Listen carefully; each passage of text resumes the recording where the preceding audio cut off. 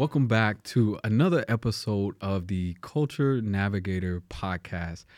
I'm your host, Marquise Harris, and I have the pleasure of serving as the Executive Director for Inclusion and Belonging here at JCCC.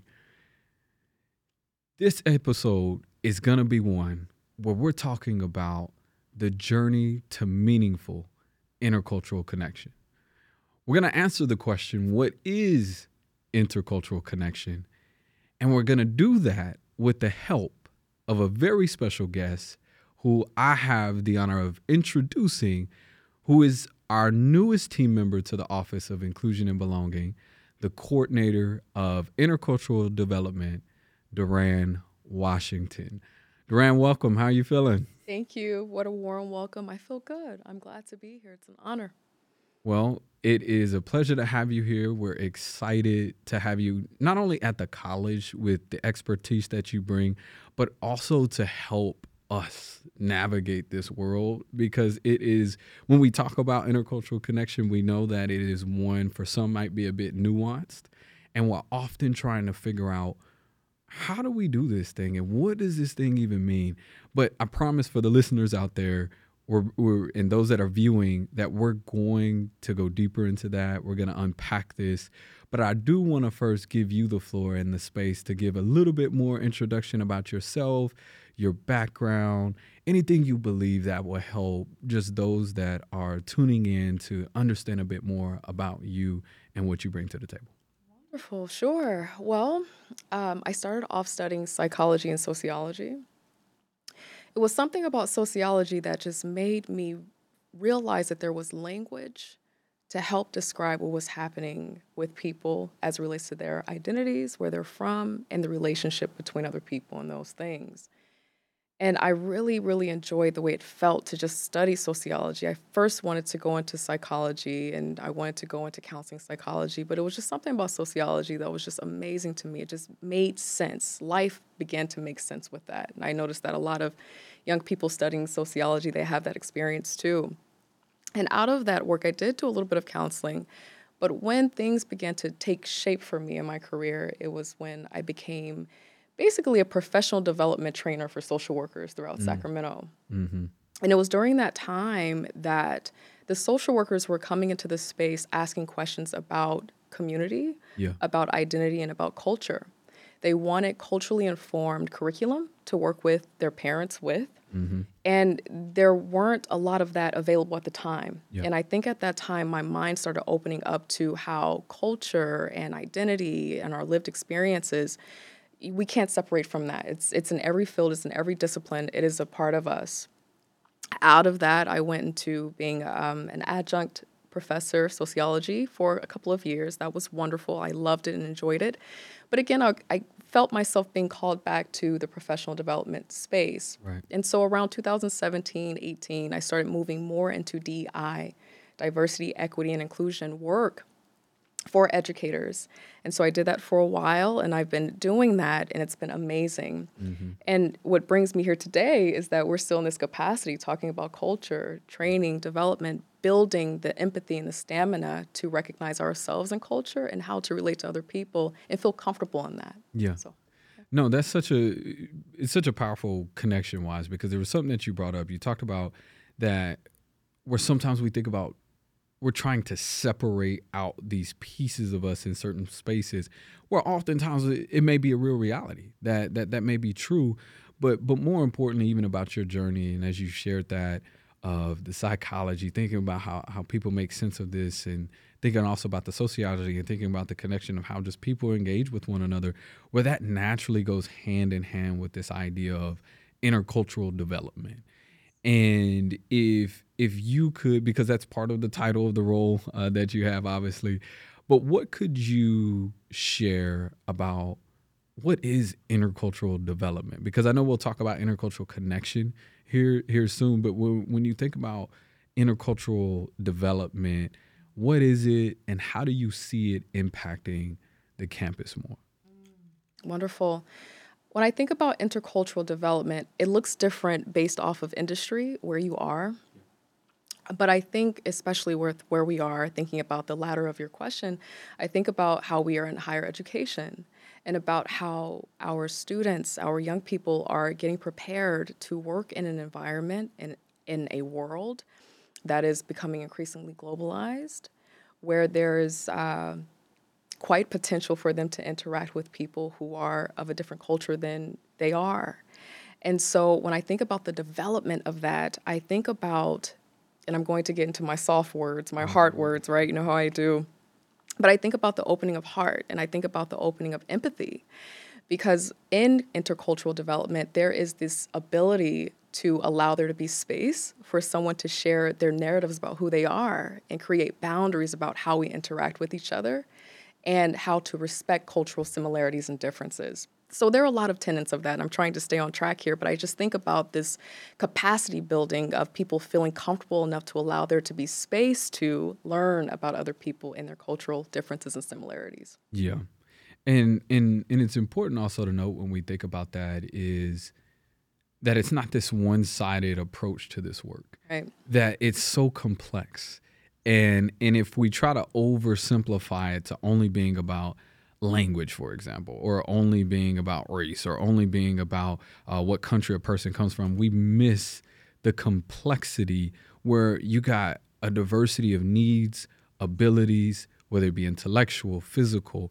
There's so many different dynamics that come into play that when we think about how we do this effectively, the developmental side of it is where your background comes in as a trainer, being able to do that and on the West Coast, knowing how important the work is. Welcome to the Midwest again, knowing Right. that this is it just looks different in different spaces. And thinking about the focus of the podcast being that journey to meaningful intercultural connection, what does that mean to you? Like if somebody came up to you and said, Duran, what does meaningful intercultural connection even mean? Like how does that resonate? What stands out? The first thing that's coming to my mind is trust. And so I think about trust and empathy as being kind of like sisters, but not twins. And what I mean by that is if I have empathy for you, if there's a space within me that is comfortable enough in my own understanding about who I am culturally, and there's this empathy space, there is room for me to trust that you are clear about who you are in your own culture and your boundaries are clear Mm-hmm. and that you are in a place where you recognize that you know how you need me to show up in your journey and in your experiences, being a respecter of your culture, whether those are differences and similarities. And so I'm not exactly sure if that answers it completely, but I think when you ask that question, those two words came up, kind of like that Yeah. empathy and that trust, just trusting that people get to be the narrators of their story and Yeah. of their experiences and allowing there to be a space for that to just be in flow, Yeah. right? I think oftentimes, and I may be going off track Mm, here, I no, you're apologize if good. I am, but I think oftentimes when we are still in the process of becoming aware of who we are in relationship to society and the world, if we still have parts of us that are kind of rigid or we're not exactly clear about who we are in relationship to everyone else, we might find ways in communication to block other people and how Yeah. they want to show up authentically in who they are and sharing with us. Yeah. So we might get a little bit uncomfortable when they're sharing where they're from, what they do for a living, their age, what they eat, whatever it is about them that makes them clear about who they are and the signifiers of their culture. Mm-hmm. So I think that the trust is allowing there to be this space to know that what it means to be culturally connected, interculturally connected, is that it's okay, that there's space and that people get to show up how they need to show up. And we're going to be safe. It's safe for people to have Yeah. their differences and similarities. Yeah. And I think, something you said, if there was a figurative, a metaphorical mic drop moment was recognizing when we say that trust and empathy are related, and you use the term sisters, not twins. Yeah, yeah. And so when thinking about that analogy and how important that is to the work of our personal narratives and knowing that the meaningfulness comes when it means something to the individual And it seems like a play on the words of like, meaningful. Duh, that would make sense. However, how often do we think about this reality where individuals have to show up in a space that isn't true to them? So how can it be meaningful to them? Because there's that lack of authenticity, because sometimes the environment does not allow for that. But I would argue that if we're intentional about how we develop that and how we're thinking about it, that there are natural outcomes of intercultural connection, of positive intercultural connection. So what would you say when you think about like some natural outcomes to intercultural connection, if for those out there? Well said. All of those pieces. I wish I had my notes out. I want to take some notes on what you just said so I can meditate on that. What comes to mind is some of what you said. I was hearing with what you're saying, inclusion and belonging, just in your words, reading between the lines. I think there's an opportunity for people to be able to show up in who they are and know that they're still going to be treated with respect. Yeah. That whether it's in their positions or their roles as students, that showing up authentically, your culture flowing through you. So we're seeing the elements of your culture as you're showing up in your behavior, that's okay. And that you're still going to be respected. You're still going to be addressed. You're still going to be acknowledged. Your pronouns are going to still be acknowledged, where you're from, how you need to have for students, the learning modalities are there. Like they're still respected as an individual who is deserving of the best. And so again, going back just to make it very clear, when I think about intercultural development and a positive outcome, I think I see people who feel comfortable coming to work, faculty and staff.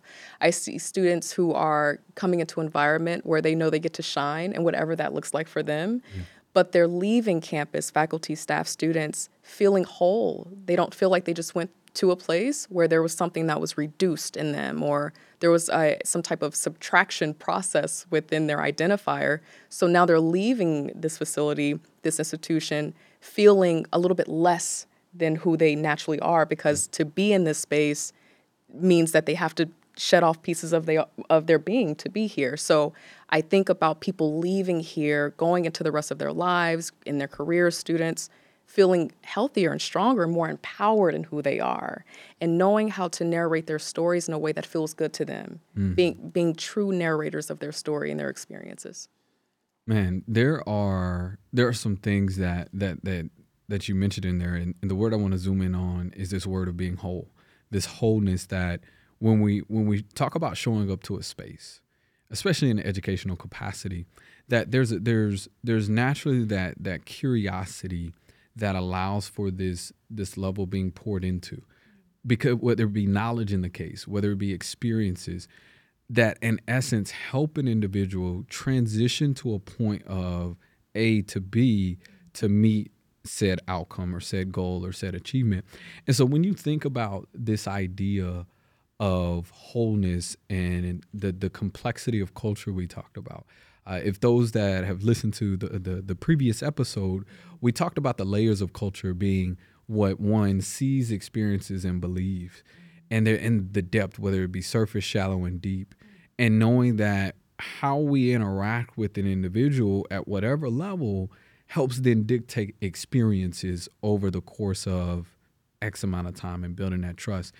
And I know for some, it's like we want to jump to the hard stuff. We want to talk about all the things that are going wrong and all the things that are happening in this society.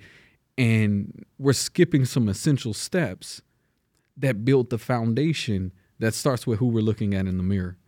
And we talk about that because, especially with the work and how we approach this, is it starts with the self-awareness side of it.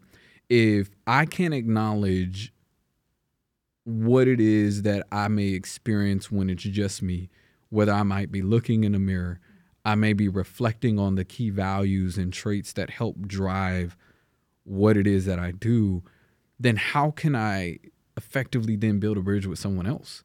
Because they're not ever truly seeing who it is that I see in the mirror or who I believe I see in the mirror. It's who I potentially want them to believe that they see in the mirror.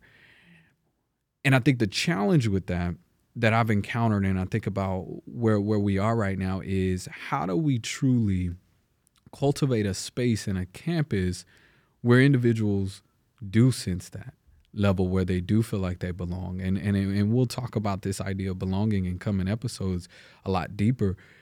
However, when we think about the opportunity ahead, there's something you brought up. You talked about the sisters. You talked about trust, and you talked about empathy. But I want you, if you could expand on this just a little bit. How do you see empathy and intercultural connection coming together, and why you almost can't have one without the other? Or, what could you share there? Yeah, wonderful question. I think there are layers to it, and I think that people have to come to their understanding as it makes sense for them and their growth. Yeah. But I will share it how it's been making sense to me in my journey and in my life. I think that oftentimes for most folks, when you think about empathy and the definition of empathy, we think about the affect piece of it, the emotionalism that comes with it. I think that's wonderful to have empathy and to feel the emotion of whoever you are interacting with, who's sharing with you their narrative. I think that's a beautiful thing. But some of us are not there. We live in a reality where there are many opportunities to be divorced from emotion so that you can just be able to get through life. To be an emotional being sometimes means that you're too sensitive. You can't be in leadership. There are a lot of can'ts and no's with being a person who is showing up in emotion. Unfortunately, we're trying to change that. So for those folks who are wondering, how do I do empathy if I'm still learning how to be in my feeling body, feeling my emotions, feeling joy and love and respect for other people, or whatever it is?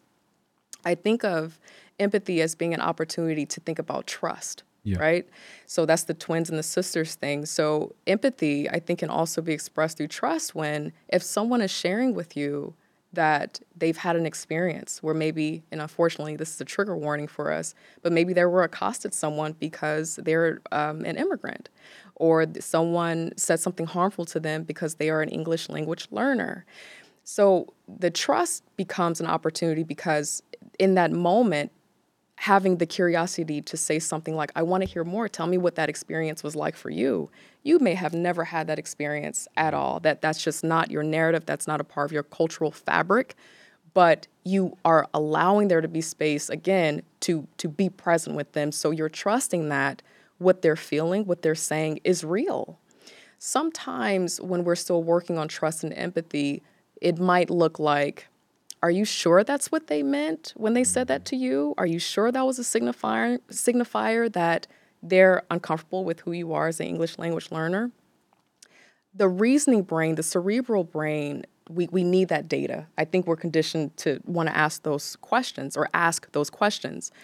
But I think that when we're being empathetic, even if the emotionalism is not there, when we're being empathetic in trust, it really doesn't serve to ask questions about the other party involved because you're being present with the person who's sharing their narrative and story with you now. Mm-hmm. And so going back to a former question you asked, when I think about building intercultural competence or doing intercultural development, I think it's more of that at the first stages. Can we cultivate a culture where people get to be owners of their story and we not change it for other people, or attempt to add pieces to make people think that maybe they have it wrong about how they're experiencing the world?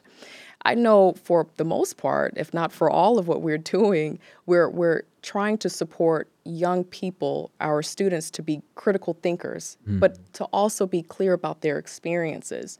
And I think in doing that, you have to allow there to be space to start navigating how they're experiencing things. And I think that, and I'll say this last piece, I think when you allow people to have space to be owners of their stories, share what their experiences are, and we not question that, that also supports people to get back into their emotion, to understand who they are as a feeling body, coming from a space where maybe culturally you could not feel emotion, you could not feel fear, you couldn't feel these things.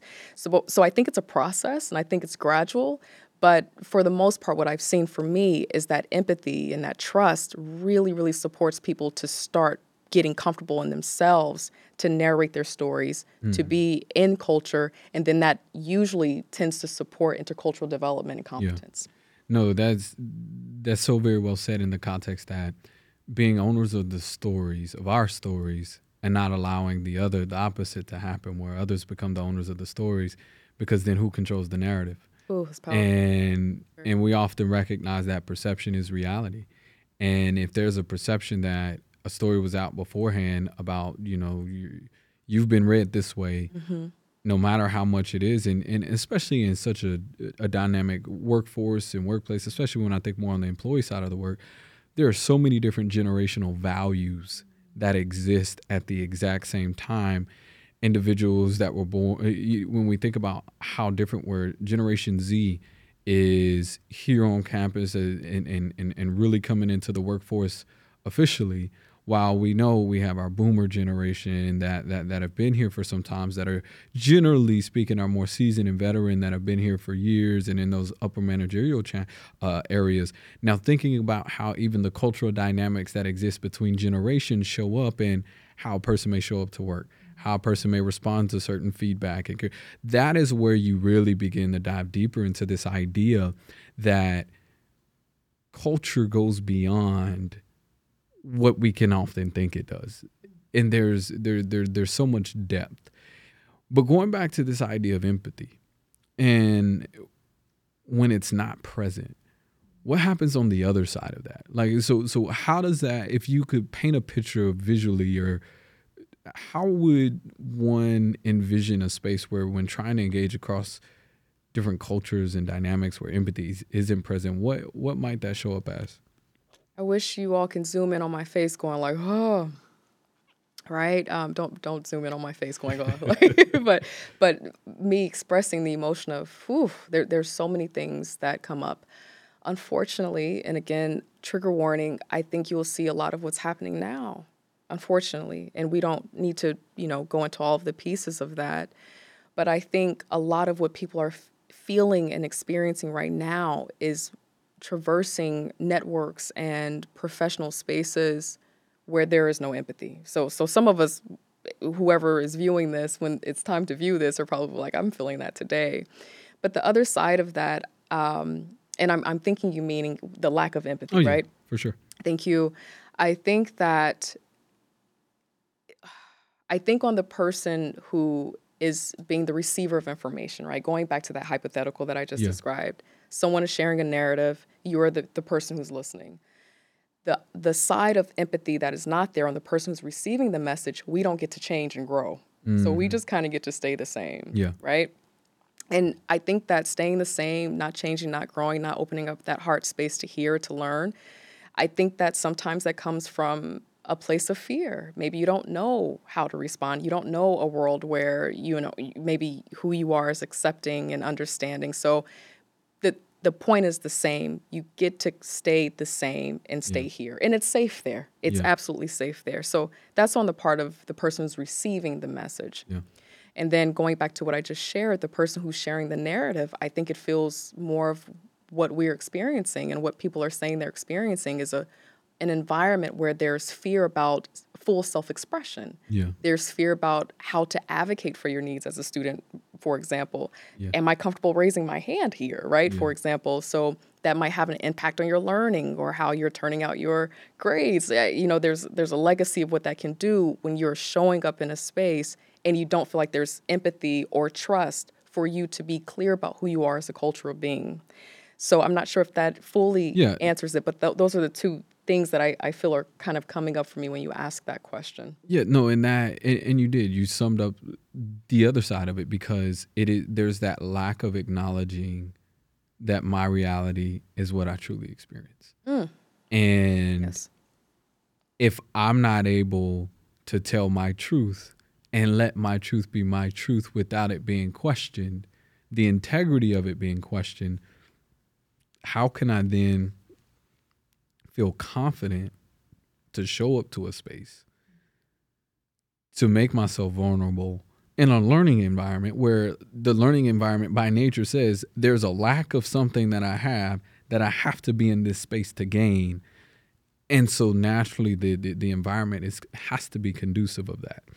And so as we sort of wrap this piece of this particular episode up, there's a question, as someone that might be listening or viewing this and trying to understand, what do we do with this information? Like, what are some practical action steps that we can take to begin that journey to meaningful intercultural connection? I think this is the most profound question. The response to questions like this for me are usually very similar to what I'm about to share because I think it starts with self-awareness. Mm-hmm. You and I know because, of the work that we do, what we've been doing, we know that you can move a bus forward in inclusion and belonging, DEI, and all of that stuff. That's something you can do. You can get a team together, you can move the bus along, and you can have your initiatives, and you can make sure that those things are fulfilled. Mm-hmm. But we also know that sometimes that can be a hard road if the folks who are on the bus are using the bus as a way to evade personal understanding. They say the most important study is self-study, and I agree with that. Are you aware of your own biases? Mm-hmm. And the biases that you know that you're becoming aware of, when you become aware, what do you do? Yeah. Do you close the cognitive dissonance gap by justifying the bias? Are you pretending like you don't see yourself? I can go on and on and on about some of the ways that we avoid recognizing how we might be a little bit resistant to change and to cultural differences, but very welcoming to cultural similarities because they keep us safe. We understand that. Got it. So I would say one of the big pieces of where to begin is every day in your life, where you work, who you're interacting with. What is it like on Thanksgiving when the family's together, your family gatherings, whatever holiday, whatever event that is, when all of the family is together, what are those conversations like? What are people talking about? That is a signifier of where you might have an opportunity to start disenfranchising biases and beliefs that cut off your opportunity for multiculturalism or the expansion of understanding people from different communities. So I would say start there. When you are interacting with people that you perceive to be different, how do you feel? Do you shy away? Do you get uncomfortable? Do you get all sweaty? Sometimes that's a normal response. But again, when we think about the body and emotionalism, I'm talking about that a lot. Your body and your emotions are always sending a signal to you about how you're feeling in the space. Pay attention to it. Is your heart beating? Do you feel fear?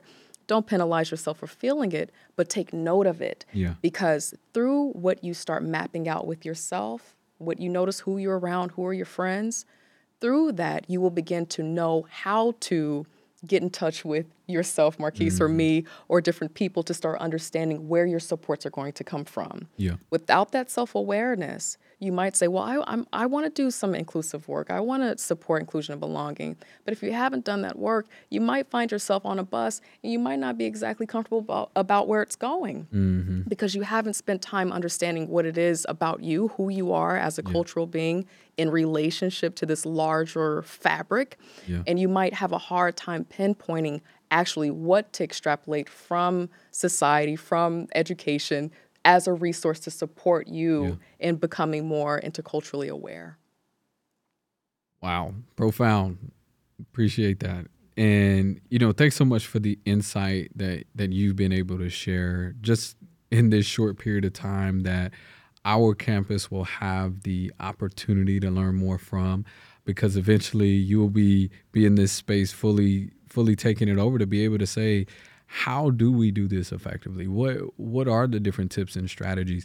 And for those that are tuned in, one of the other areas that you have an opportunity to engage with is with our Office of Inclusion and Belonging. And so with the work that you'll be doing, we have different tools, different resources that are available to help individuals navigate this. So if you're in this space where you're like, I'm ready and I just don't know where to start, reach out to us and we can help begin that journey, because whether you're like, I'm starting at ground zero and I just kind of want to build from there, you feel like you've been in it for a little bit, we can help those that feel like they're very well advanced along that track or feel like they're somewhere down towards the beginning of that journey.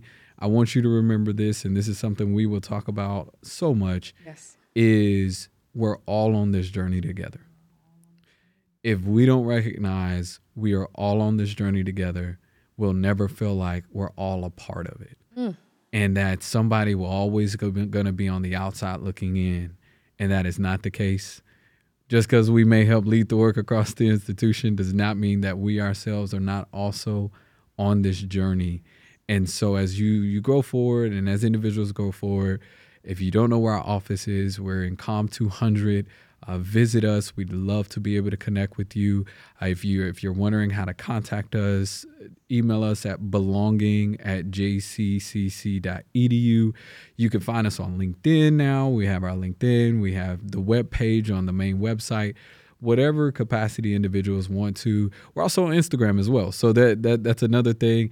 And I cannot forget our monthly newsletter for individuals to be a part of. So if you want to stay up to date on the different events that are happening, the different things that are going on, those are just ways that we just want to continue to be a resource. If you have ideas, maybe you have a question about something that we talked about today and you want to engage deeper, maybe in a future episode, send us, talk to us. We'd love to be able to hear from you.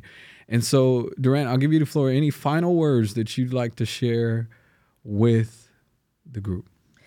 I think that this has been a wonderful experience. Thank you. This was wonderful. I feel held in this conversation. So shouts out to you. And I really hope that you visit us. I'd like to connect with you all and let the journey begin.